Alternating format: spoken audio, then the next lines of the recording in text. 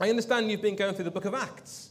And the book of Acts is a great book, isn't it? There's so much in there. There's so much to dig your teeth into. And I'm especially thankful today you gave me Acts 5.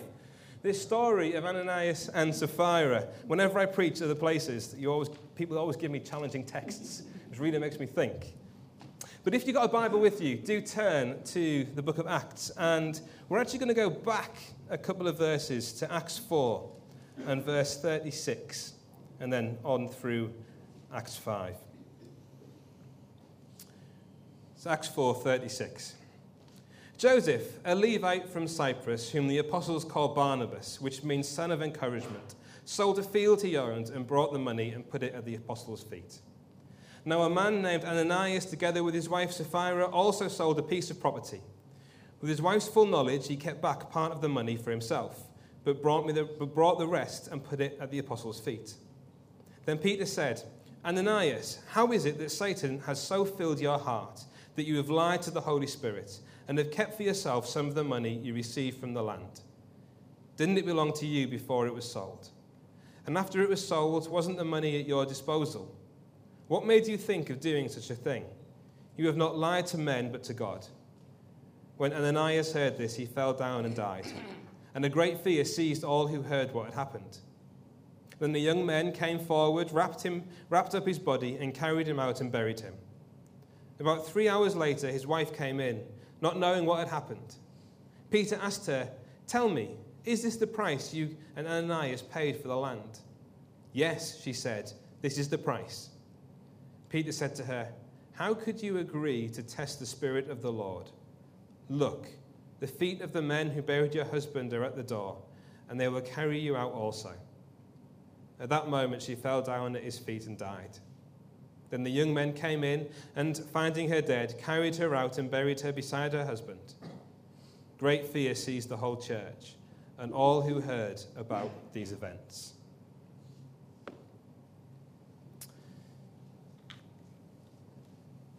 The saying goes that life is a game. When I was at university, we studied a module all about people and how people interact. We looked at how they learned, how they communicated with each other. And one lecture particularly stood out and still stands out to me today, and it was all around game playing. People play games. In every type of industry, in every type of company or school, and even in churches, people play games. Game playing is about when people try to bend the rules of a situation they are in to benefit themselves. It quite often involves deception and misinterpretation of the truth. The reason we had to study it was because in ministry you have to be aware of the games that people play. You have to be aware that depending on the experience and personality of the person, they will respond to situations in different ways. One of the ways that's been developed over the years is the drama triangle. It splits people's tendencies into 3 categories: rescuer, persecutor, and victim. Most people will have a tendency to play the role of one of these, with a secondary one close by. It explains a lot when you think about people and situations you may have found yourselves in. Maybe it explains a lot about yourself. People play games. If you can understand the game and how they play, you can start to help direct it in a positive outcome. In pastoral ministry, this is needed to help people see with clarity where they are and why they're reacting like they are. It's great that we have these models that help us to understand what drives people to act in certain ways and to make the choices that they do, but they lose their usefulness if at the end of the day we use them as an excuse for the behavior that we present. In today's passage, we see some appalling behavior going on in the early church. It's a really tense episode for the young movement of believers. 2 of their own drop dead in their midst. 2 of their own have been playing a game, and they've been found wanting. 2 of their own have tried to make themselves greater than others, and they've been found out. The tale of Ananias and Sapphira is a grim one, which challenges our thoughts about God, his grace, and ultimately is a tale of justice. It all starts with an emotion that each of us has to grapple with each and every day. Envy. Envy is the enemy's game. Picture the scene. It's a cool, crisp evening, and the church is gathered as they usually do at the end of the day. People are talking noisily about the latest things that have happened in the life of the church. Two of the women in the corner can be heard. Did you hear about Peter and John? No. What happened? Well, they were walking to the temple. The temple? That was a bit dangerous, wasn't it? Don't they know the kind of trouble they could get into? I don't think they had that concern. Have you not seen the kind of things that's happened through them? They walked to the temple and to the beautiful gate, and there was a man on the ground begging. He asked them for money, but instead they said that they could only give him what they had. And in Jesus' name, get up and walk. That crippled man who had been there all those years, he just got up and walked. Really? That's unbelievable. Believe it, because there he is standing over there. The conversation goes on and people are excited for all they have seen, but there is caution. Tales of Peter and John being called before the ruling class have also been going around. There is an uneasiness as their safety in Jerusalem is questioned. The church is starting to grow. It's starting to get quite big now. Each day, more and more are being added to their number. There are widows and orphans who need taking care of. They can't go to the temple anymore for help. They know who the Christians are. It's like they're marked or something. There is a buzz of excitement. People are in praise and worship. The air is filled with the sweet smell of incense burning, of praise and worship to God on high, to Jesus, their risen Lord and Saviour. You are surrounded by people who have seen the risen Christ, who walked and talked with him. The atmosphere is electric. But the enemy's game is envy. It always starts with a person, doesn't it? It always starts with someone coming in and hogging the limelight. We need to feed one another and help one another. It all started with Joseph. Joseph rose to the challenge from the church leaders. He owned a field and he sold it. He brought the money and he gave it to the leaders. And now everyone thinks he's the bee's knees. Everyone sees him as such an encourager. He really lives up to his name, doesn't he? Son of encouragement. Well, he's really found a way to encourage himself into everyone's good books, hasn't he? We should be like him, don't you think? Sapphira whispers to Ananias. All the good we've done for these people, pouring the coffee, distributing the food. You even gave up your seat to that pregnant woman the other day. All these things that we have done. What gratitude do we get? We should be honored as he is. We could, We could do something like Joseph did. We could sell that house in the country, but we love that house. We love getting away there. Yes, but we don't have to give all the money away. It's worth a packet, We could sell it, put a portion in the bank just to tide us over. You can see that things are getting difficult. You can see that things are uncertain. Maybe we should make some provision for ourselves. We'll just tell them that we've sold the property and here is the money from it. I knew I loved you for a reason. You're so clever. The enemy's game is envy. Envy enters the church in the form of deceit. Ananias and Sapphira are envious of the attention that Joseph receives at the end of chapter 4. At the beginning of chapter 5, we see their envy turn to deceit. Verse 2, with his wife's full knowledge, he kept back part of the money for himself, but brought the rest and put it at the apostles' feet. Deceit and lies have entered the life of the church in wanting to prosper themselves, in wanting to hold back for a rainy day, perhaps with good reason. The couple have brought sin amongst the believers. You see, the enemy's game is envy. We live spiritual lives, and there is a constant battle going on within us and around us. Peter sees the reality of the situation, perhaps through some word of knowledge given to him by the Holy Spirit. We believe in words of knowledge, don't we? We believe in prophecy, don't we? We believe that the same Holy Spirit is at work today as was in the early church.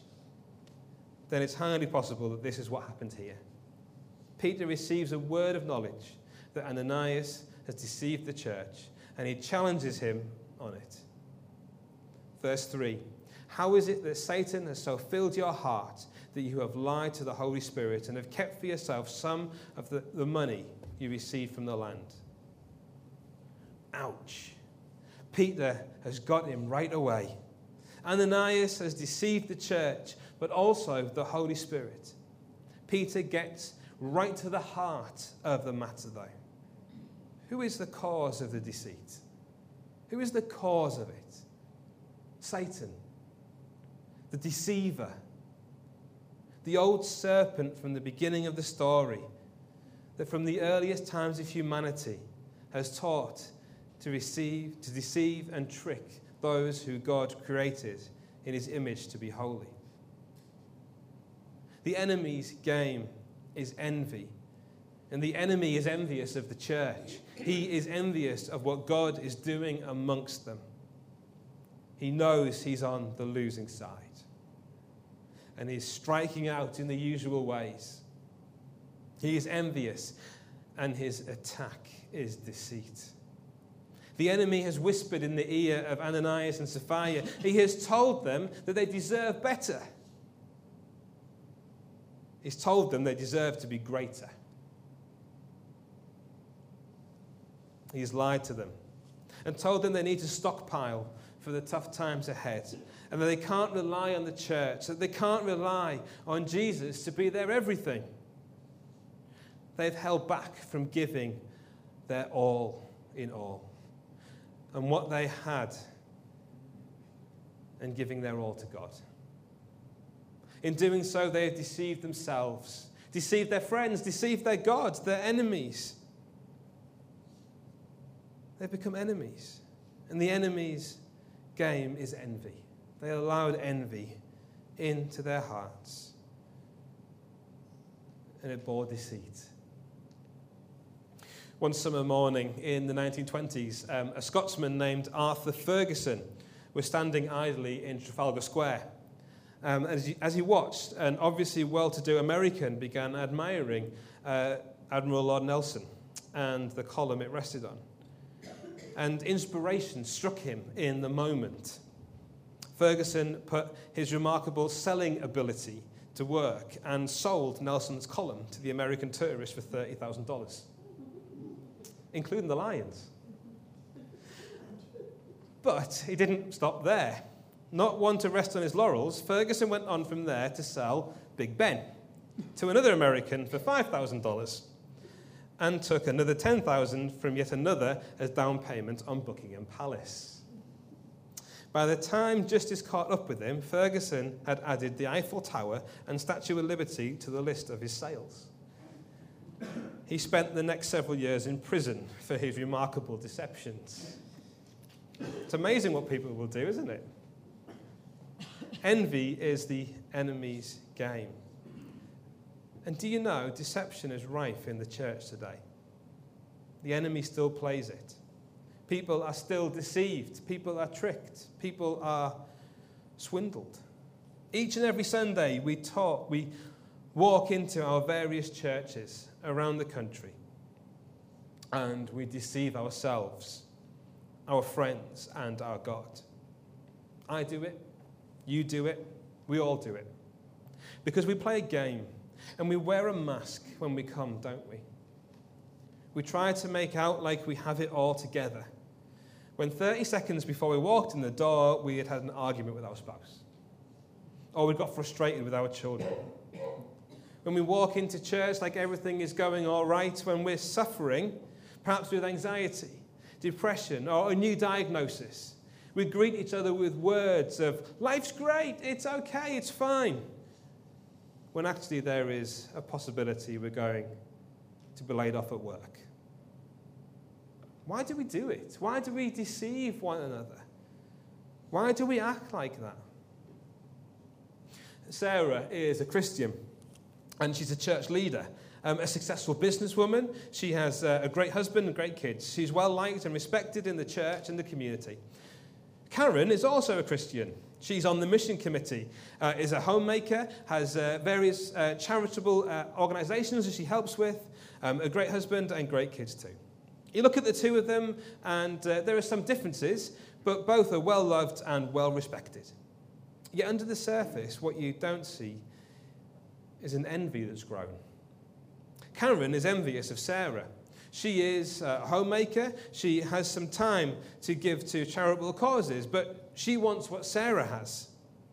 She might be on the mission committee, but she isn't a church leader. Haven't they seen all the work that she does? Haven't they heard how she prays in church?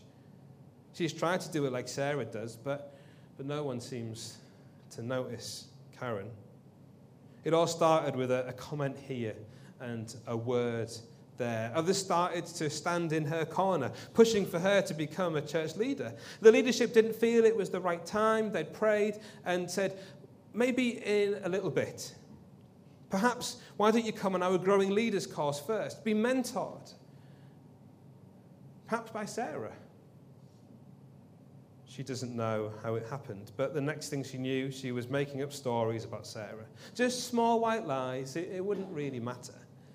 Just a few things here and there to tarnish Sarah a little. She didn't need all the limelight anyway. It would keep her humble. That was the excuse she gave herself. Before long, the lies had gotten bigger and bigger. Before long, she wasn't able to stop where it was going. Before long, the church was split with some on one side and some on the other. Envy is still the enemy's game. Perhaps a rather extreme example, but you get the image as to where these things can go. Envy breeds deception, and deception breeds death.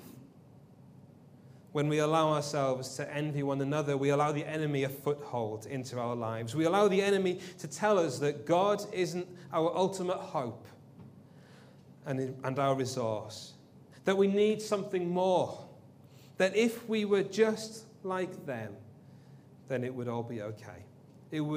If we were just like that other person, then we would have achieved and reached our success, our status. In many ways, when we hide the baggage of our lives away from one another, we deceive one another of our realities. We break the potential for true relationship with the church. Envy is still the enemy's game. The enemy's game leads us down a path which tells us we don't need God and we don't need each other. Ananias and Sapphira squirrel money away, and they lied about their offering. They didn't give graciously, and they didn't trust that the church would be there for them, that they wouldn't get what they needed out of the deal. They didn't trust that God was able to provide for their needs if they put him first. Now, I'm not saying that we shouldn't have savings. I'm not saying that we shouldn't make good investments. But don't do it with an attitude of deceit. Don't say you give 10% of your income when you only give 10% of your salary, but not your rental income from your property portfolio. F.E. Smith was a capable lawyer with a quick wit who served as the Attorney General from 1915 to 1919. On one occasion, he cross-examined a young man claiming damages for an arm injury caused by the negligence of a bus driver. "Would you please show us how high you can lift your arm now?" asked Smith. The young man gingerly raised his arm to shoulder level, his face distorted with pain. "Thank you," said Smith. "And now could you show us how high you could lift it before the accident?" The man eagerly shot his arm up above his head. He lost the case. When we allow envy and deceit into our lives, we cheapen the grace that God wants to lavishly pour over us, and we cheapen ourselves. And God won't let us get away with it, just like he doesn't let Ananias and Sapphira get away with it. Envy is still the enemy's game. But justice is found in death today.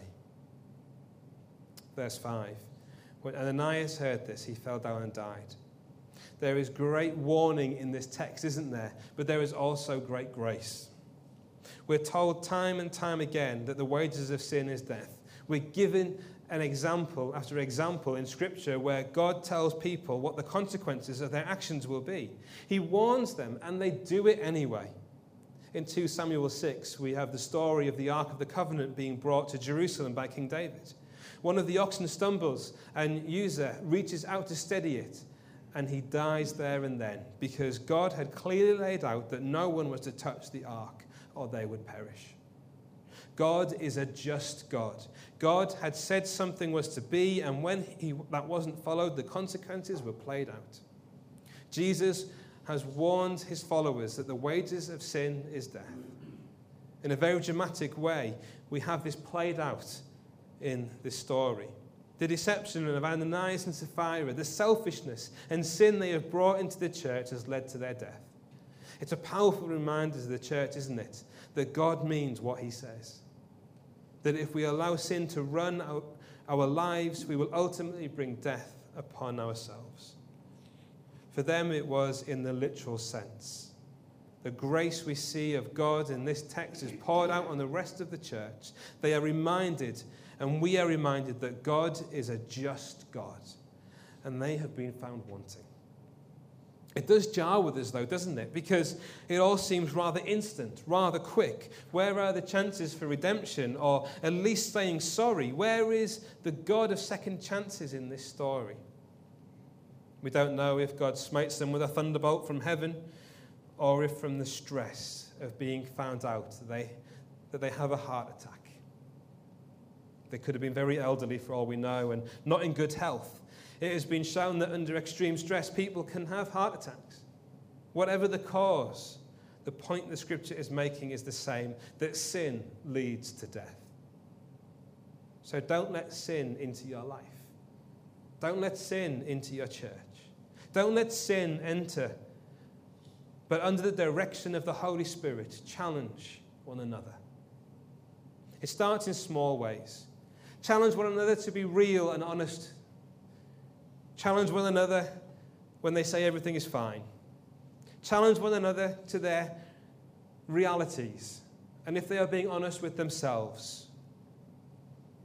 Now, I'm not saying go on a witch hunt here. Please don't start doing that. But walk alongside one another, allowing the Holy Spirit to bring healing and wholeness to each other. Because what you don't want is for things to fester. What you don't want is envy to creep into your lives. Each one of us here today has the potential for envy, the potential for deceit. You know it and I know it. Each one of us has the possibility of squirreling away some of who we are to keep for when the days get tough. Each of us has the potential to bring death into our lives.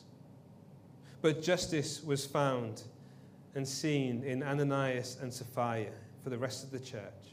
At the end of the book of Job, Job sees God's justice is ultimate. He says in Job 42, verse 5, "My ears have heard of you, but now my eyes have seen you." For anyone in the room that day, they hadn't seen the reality of Jesus, and that hadn't seen the reality of Jesus' death and resurrection. They saw it in the situation set before them. That God means what he says. The challenge to us is to not allow death to creep into our lives. Because it's all too easy. It's all too easy to allow the little things to creep in and for us to die a little each time. Envious thought here, an unkind word there. We do all these things because we don't feel we have the strength to cope with life ourselves. And you know we don't. Ananias and Sapphira didn't have the strength to cope with life themselves. And they had pushed God aside and tried to make something of themselves instead. If they could just make people see how good they were, if they could just make people see how encouraging they could be, as Joseph was, then perhaps it would be easier. For each of us today, we need to know that we can't do it alone. We need each other, but we also need to put our trust into God. Time and again, over the past few months, I've come back to the words of Ephesians 3, verse 20 and 21. Now, to him who is able to do immeasurably more than all we could ask or imagine, according to his power that is at work within us, to him be glory in the church and in Christ Jesus throughout all generations, forever and ever. Ananias and Sapphira didn't know this in their heart. They didn't live a life sold out to God, to the God who is able in the now to do immeasurably more. I think this is the message of this story, that when we turn our strengths and our resource over to God, we allow him to be able in our lives. That when we turn to the strengths and our resource, ourselves, and make it seem like we have it all together, we allow death to enter in, slowly and surely. But if we choose the other route, we allow God to bring us life. What have you walked into church with this morning that you are deceiving yourself of, your friends of, or God of? Are you truly able to hold it yourself? Or do you know it's killing you? Is it bringing you death? Because God doesn't want you to carry it alone. He wants you to be able to put it at the foot of his cross. He doesn't want you to be deceived. He wants you to give it up and allow him to deal with it. This morning, will you give your burdens of your life to the one who is able to do immeasurably more than you can ask or imagine? Will you let his power work in you rather than the enemy to work against you? The Lord our God is able, and he is here in the now, today, and he wants to lift the burden from you. Let us pray.